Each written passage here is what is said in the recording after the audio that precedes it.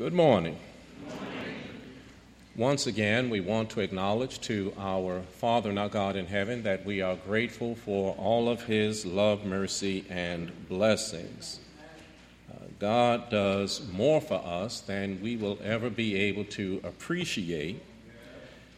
But when we look out at the world around us and look at how life unfolds, I pray that we remember that things are not always what they appear to be.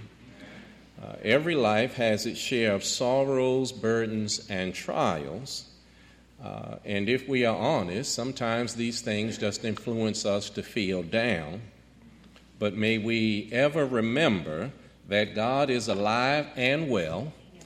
He has yet to use even one sick day, and that God always works on our behalf for our good. The psalmist declares in Psalm 94, verse 14, "For the Lord will not cast off his people, neither will he forsake his heritage." Isn't it good to know that we serve the God who is always on the job, who always wants the very best for us and is better to us than we are to ourselves? And for all of God's blessings, we ought to be eternally grateful. We want to direct your attention this morning again to the text that was read into our hearing there in 2 Timothy, the first chapter. We want to read again there verse number 7. 2 Timothy 1, verse 7 in your Bibles. Paul declares, "For God hath not given us the spirit of fear, but of power and of love and of a sound mind." Based on the words of the apostle here in 2 Timothy chapter 1, we want to use this morning as a subject, built like God. And as we consider the text that we have before us here in 2 Timothy chapter 1, we find a great word of encouragement, not just for Timothy, but for the children of God generally speaking. And I submit to you that the Bible is a book of encouragement. And the Bible is a book of encouragement because the nature of life is such that the children of God need to be encouraged. I think there are just times when we open the Bible and we're glad, like in John 16:33, that Jesus says, "In the world you will have tribulation, but be of good cheer, I have overcome the world." There are just times when you need to open the Bible and read where God says, "Don't worry about anything, but bring the matter to me in prayer." There are just times when we need to be reminded that whatever is going on in this life is temporary, but God has something better waiting for us on the other side of life. And I further submit to you that one of the things from which we may draw courage and be encouraged is the fact of whose we are and what we are because He is who He is. You see, man is a created being, but man is unique in God's creation. Now, all that exists in creation was created by God, but man alone is made in God's image. You remember in Genesis 1, verses 26 and 27, that God says, "Let us make man in our image." Now, that means there's something about man that is different from everything else that God created. Man alone is made in God's image. And following that line of thought, when we read Paul's words to Timothy, we are able to discern that not only are we made in God's image, but we are also built like God. There are qualities given to us from God that mirror qualities which God Himself possesses. In verse 7, Paul says, "God has not given us the spirit of fear, but of power and of love and of a sound mind." Now, observe that in verse 7, the spirit that God has given to His children is the same spirit which God Himself possesses. And it doesn't even matter whether we're talking big S or little s here. Both of those are true because God gives us what He Himself possesses. And it is the fact that we are built like God that enables us to carry out the work to which we are called by God. And so when we look at verse number 7, since we are built like God, we should have God's wisdom in our minds. Now I know you look at verse 7 and say, preacher, I don't see the word wisdom. Well, I see at the end of that list, he says, God has given us the spirit of a sound mind. Now, the term sound mind is rendered discipline or self-control in some other translations. And the word is a calling to soundness of mind or self-control. But you see, soundness of mind, discipline, require wisdom. What is it that causes you to bite your tongue and not say everything that you could say? Now you have some self-control, but the self-control stems from some wisdom.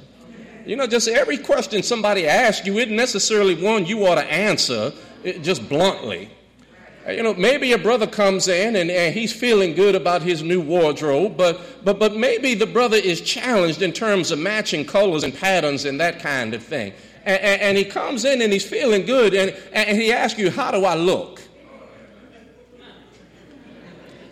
See, now, wisdom and self-control and compassion move you to answer that other than what you are thinking in your mind. Now, in your mind, you just think, brother, you must have reached in the closet with your eyes closed and pulled that out. See, but self-control and wisdom say, now to answer him that way may have some implications on the future of our relationship, and so I will find a nice way to say something. Now, sometimes you just have to answer people with those vagaries that really don't mean anything. How do I look? Well, brother, that's something. Now, see, I haven't had to transgress Colossians 3:9, but I haven't hurt your feelings either. Brother, that's just something. Paul, in writing to the Corinthians, spoke of two types of wisdom. And the wisdom from above, for so James called it in his letter, it is an acquired wisdom. It's not innately possessed. We just don't in and of ourselves think like God thinks. We don't use information the way God uses it. And that's what wisdom is. Wisdom is just really the ability to use information. It doesn't necessarily mean I have information that other people don't have. Do you remember when Jesus talked about the wise man and the foolish man? They had the same information. Both of them heard Jesus' sayings. The difference between them was what they did with the information they both possessed. He said, now the wise man hears and obeys, whereas the foolish man hears and disobeys. So Paul says in 1 Corinthians, 1 Corinthians chapter 1, verses 20 and 21, Paul lets us know that there's a great deal of difference between God's wisdom and man's wisdom.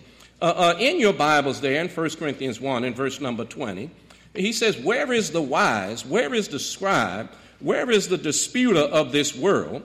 Hath not God made foolish the wisdom of this world? See, now that's one kind of wisdom. For after that, in the wisdom of God, the world by wisdom knew not God. It pleased God by the foolishness of preaching to save them that believe. Paul just letting us know, we do not in and of ourselves think like God. That's why sometimes people read the Bible and some things in the Bible just don't make sense to them. See, because you don't think like God and you don't use information the way God uses it. Sometimes people read the Bible and to some people one church just makes no sense whatsoever. See, it's because you don't think like God. And in fact, you're trying to think for God instead of let God teach you and lead you to the way of salvation. And the approach one takes to life and the way one lives is dependent on which of these two wisdoms one follows. And observe that these two wisdoms are contrary the one to the other. And that's why the world doesn't understand some of the things we do. In Romans 8 and verse number 7, Paul says, because the carnal mind is enmity against God, for it is not subject to the law of God, neither indeed can be.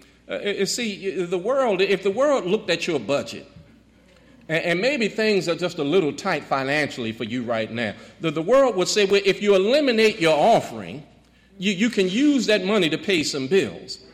Well, now, see, when you thinking after a godly fashion, the one thing I'm not going to do is eliminate God's portion. See, God's portion is non-negotiable.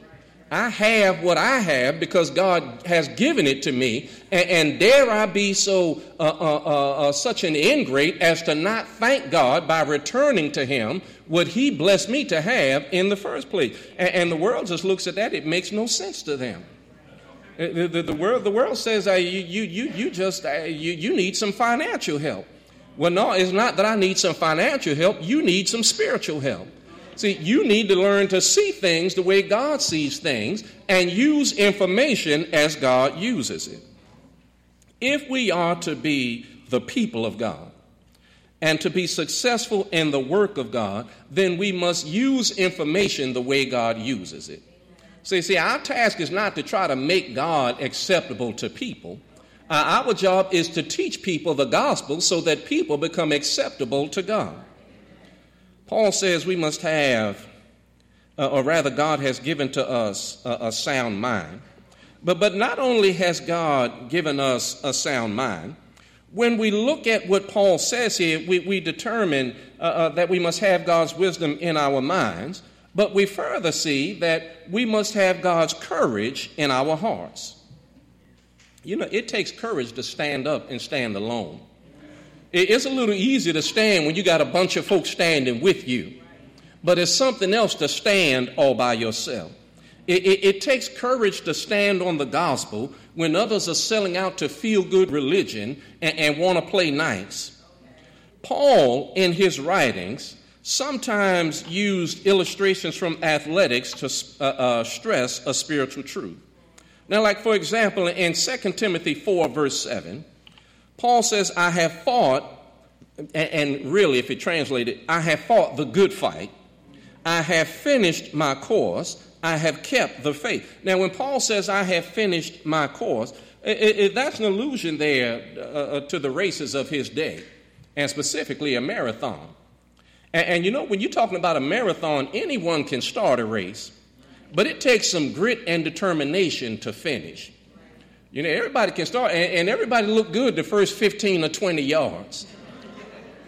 But it takes some stick-with-itness to at mile 15, at mile 16, I'm still running.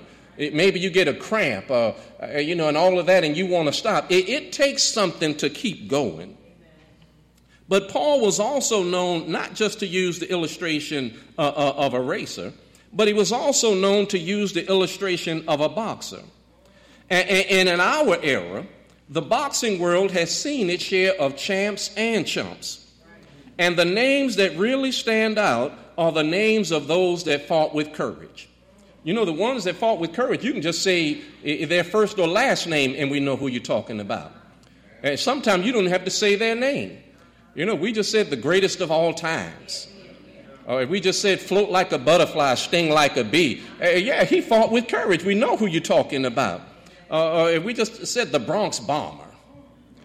It just said Lewis. You know who we were talking about. If we said Marciano, you know who we were talking about. Well, Christians need to have courage because a fighter must be able to take a punch as well as deliver one. In 2 Timothy 3 and verse number 12, Paul declares all that will live godly in Christ Jesus shall suffer persecution. You know, Paul is saying if life is a boxing match and you are a servant of Jesus Christ, you are going to take some punches. And, you know, every punch isn't the same punch. You know, sometimes you just take a little light jab, but then sometimes you take a left hook. Well, a good fighter needs to be able to take a punch. They talk about fighters not having a glass jaw. Yeah, you see, when you can't take a punch, they say you have a glass jaw. Well, if the first time you get hit, you're ready to sit down and do something else. Well, see, you won't make much of a fighter. A good fighter does not have a glass jaw, but neither does he suffer from Tin Man's disease. Anybody see The Wizard of Oz? You remember what the Tin Man's problem was?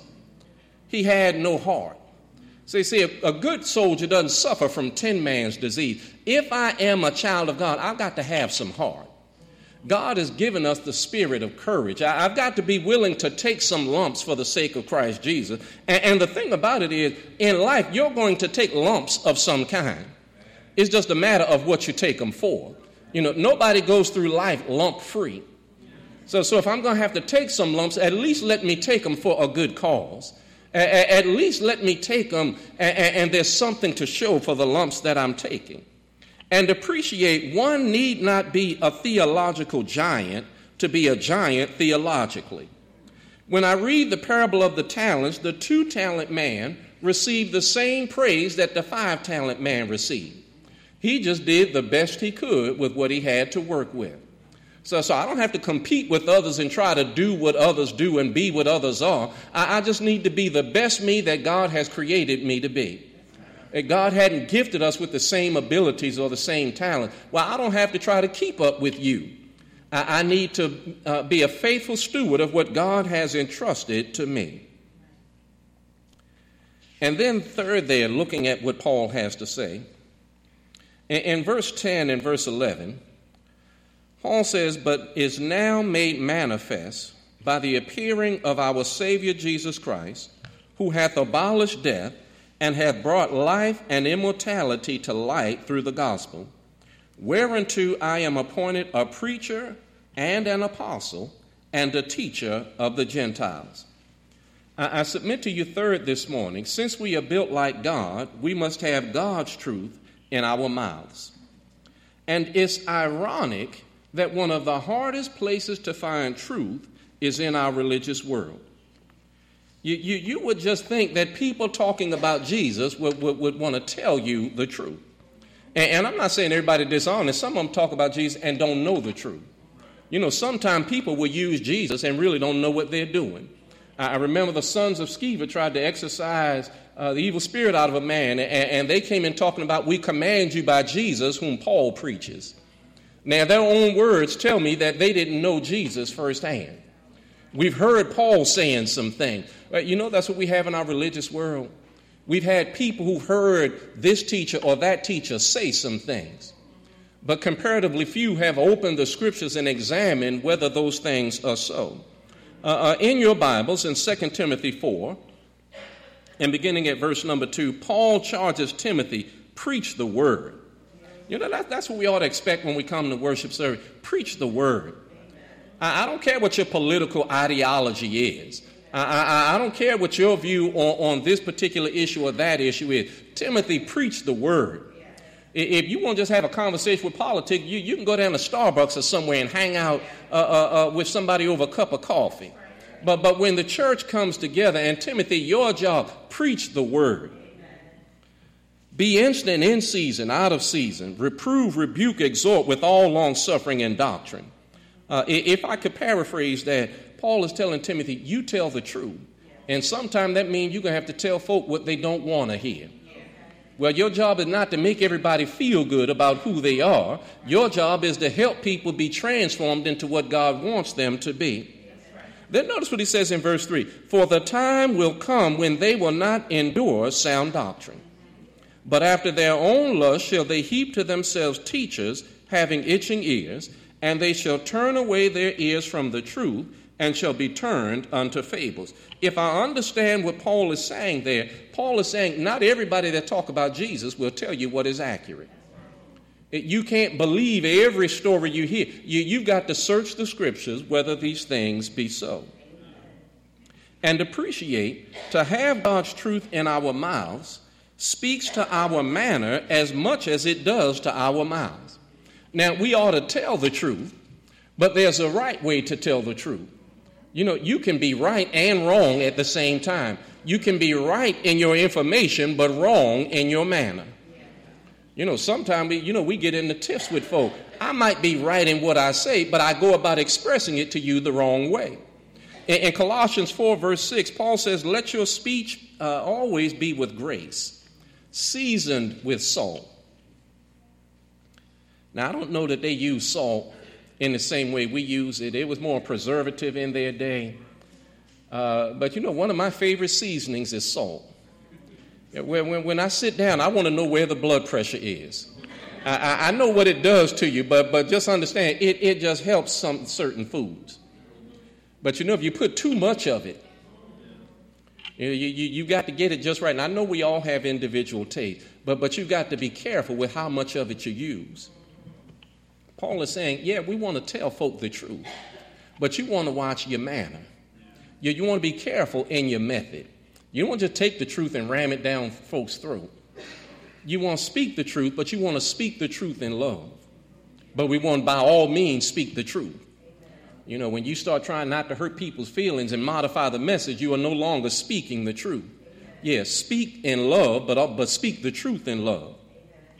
And it's not always convenient, depending on how you want to approach this. It's not always convenient to tell the truth.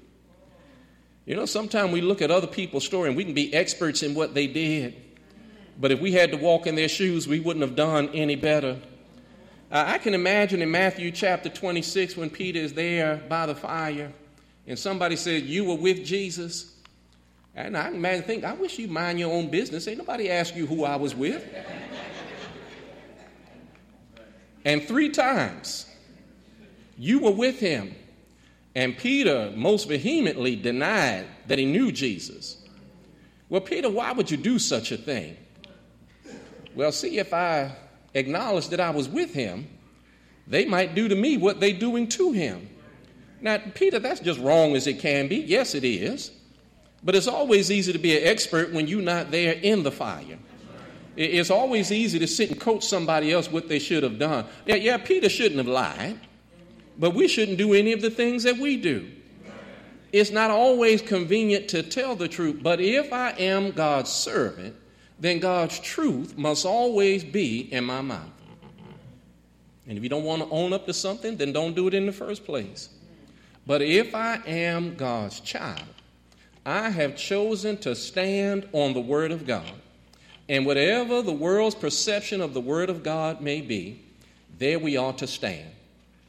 You know, sometimes people will accuse the Church of Christ of being some narrow-minded thinking folk. Well, I remember Jesus saying that the road that leads to life is straight and narrow, and few there be that find it. Yeah, the gospel isn't a one-size-fit-all kind of message. It requires me to see some things in me that I'd rather not see. But thank God, God doesn't just say, "Here, look at this picture." God says we can do something about what we see. We can make this picture one that is good to look at. And we do that by conforming ourselves to the will of God, rather than by continuing to be the people that we were. We are not just created in God's image.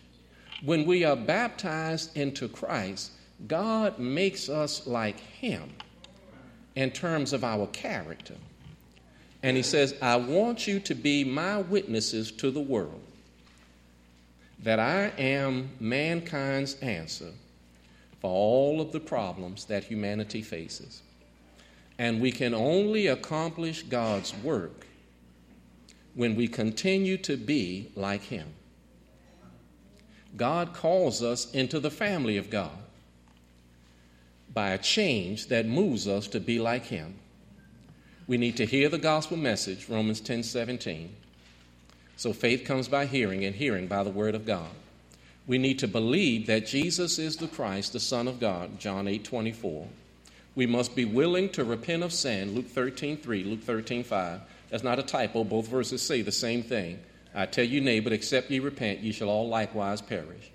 We need to be willing to confess faith in Christ, Matthew 10:32, and then be baptized in water for the remission of sins, Acts 2:38. When we go down into the waters of baptism, God begins to build us so that we are like him. He washes away our sins, indwells us with his Spirit, and adds us to the church. God is doing those things so we can be like him, so that we can be suitable for the work of his kingdom. Perhaps you're here this morning, you want to respond to the invitation, or you want the church to pray for you. And if either of these are the case, then we bid you to come as we stand and as we sing the song of invitation.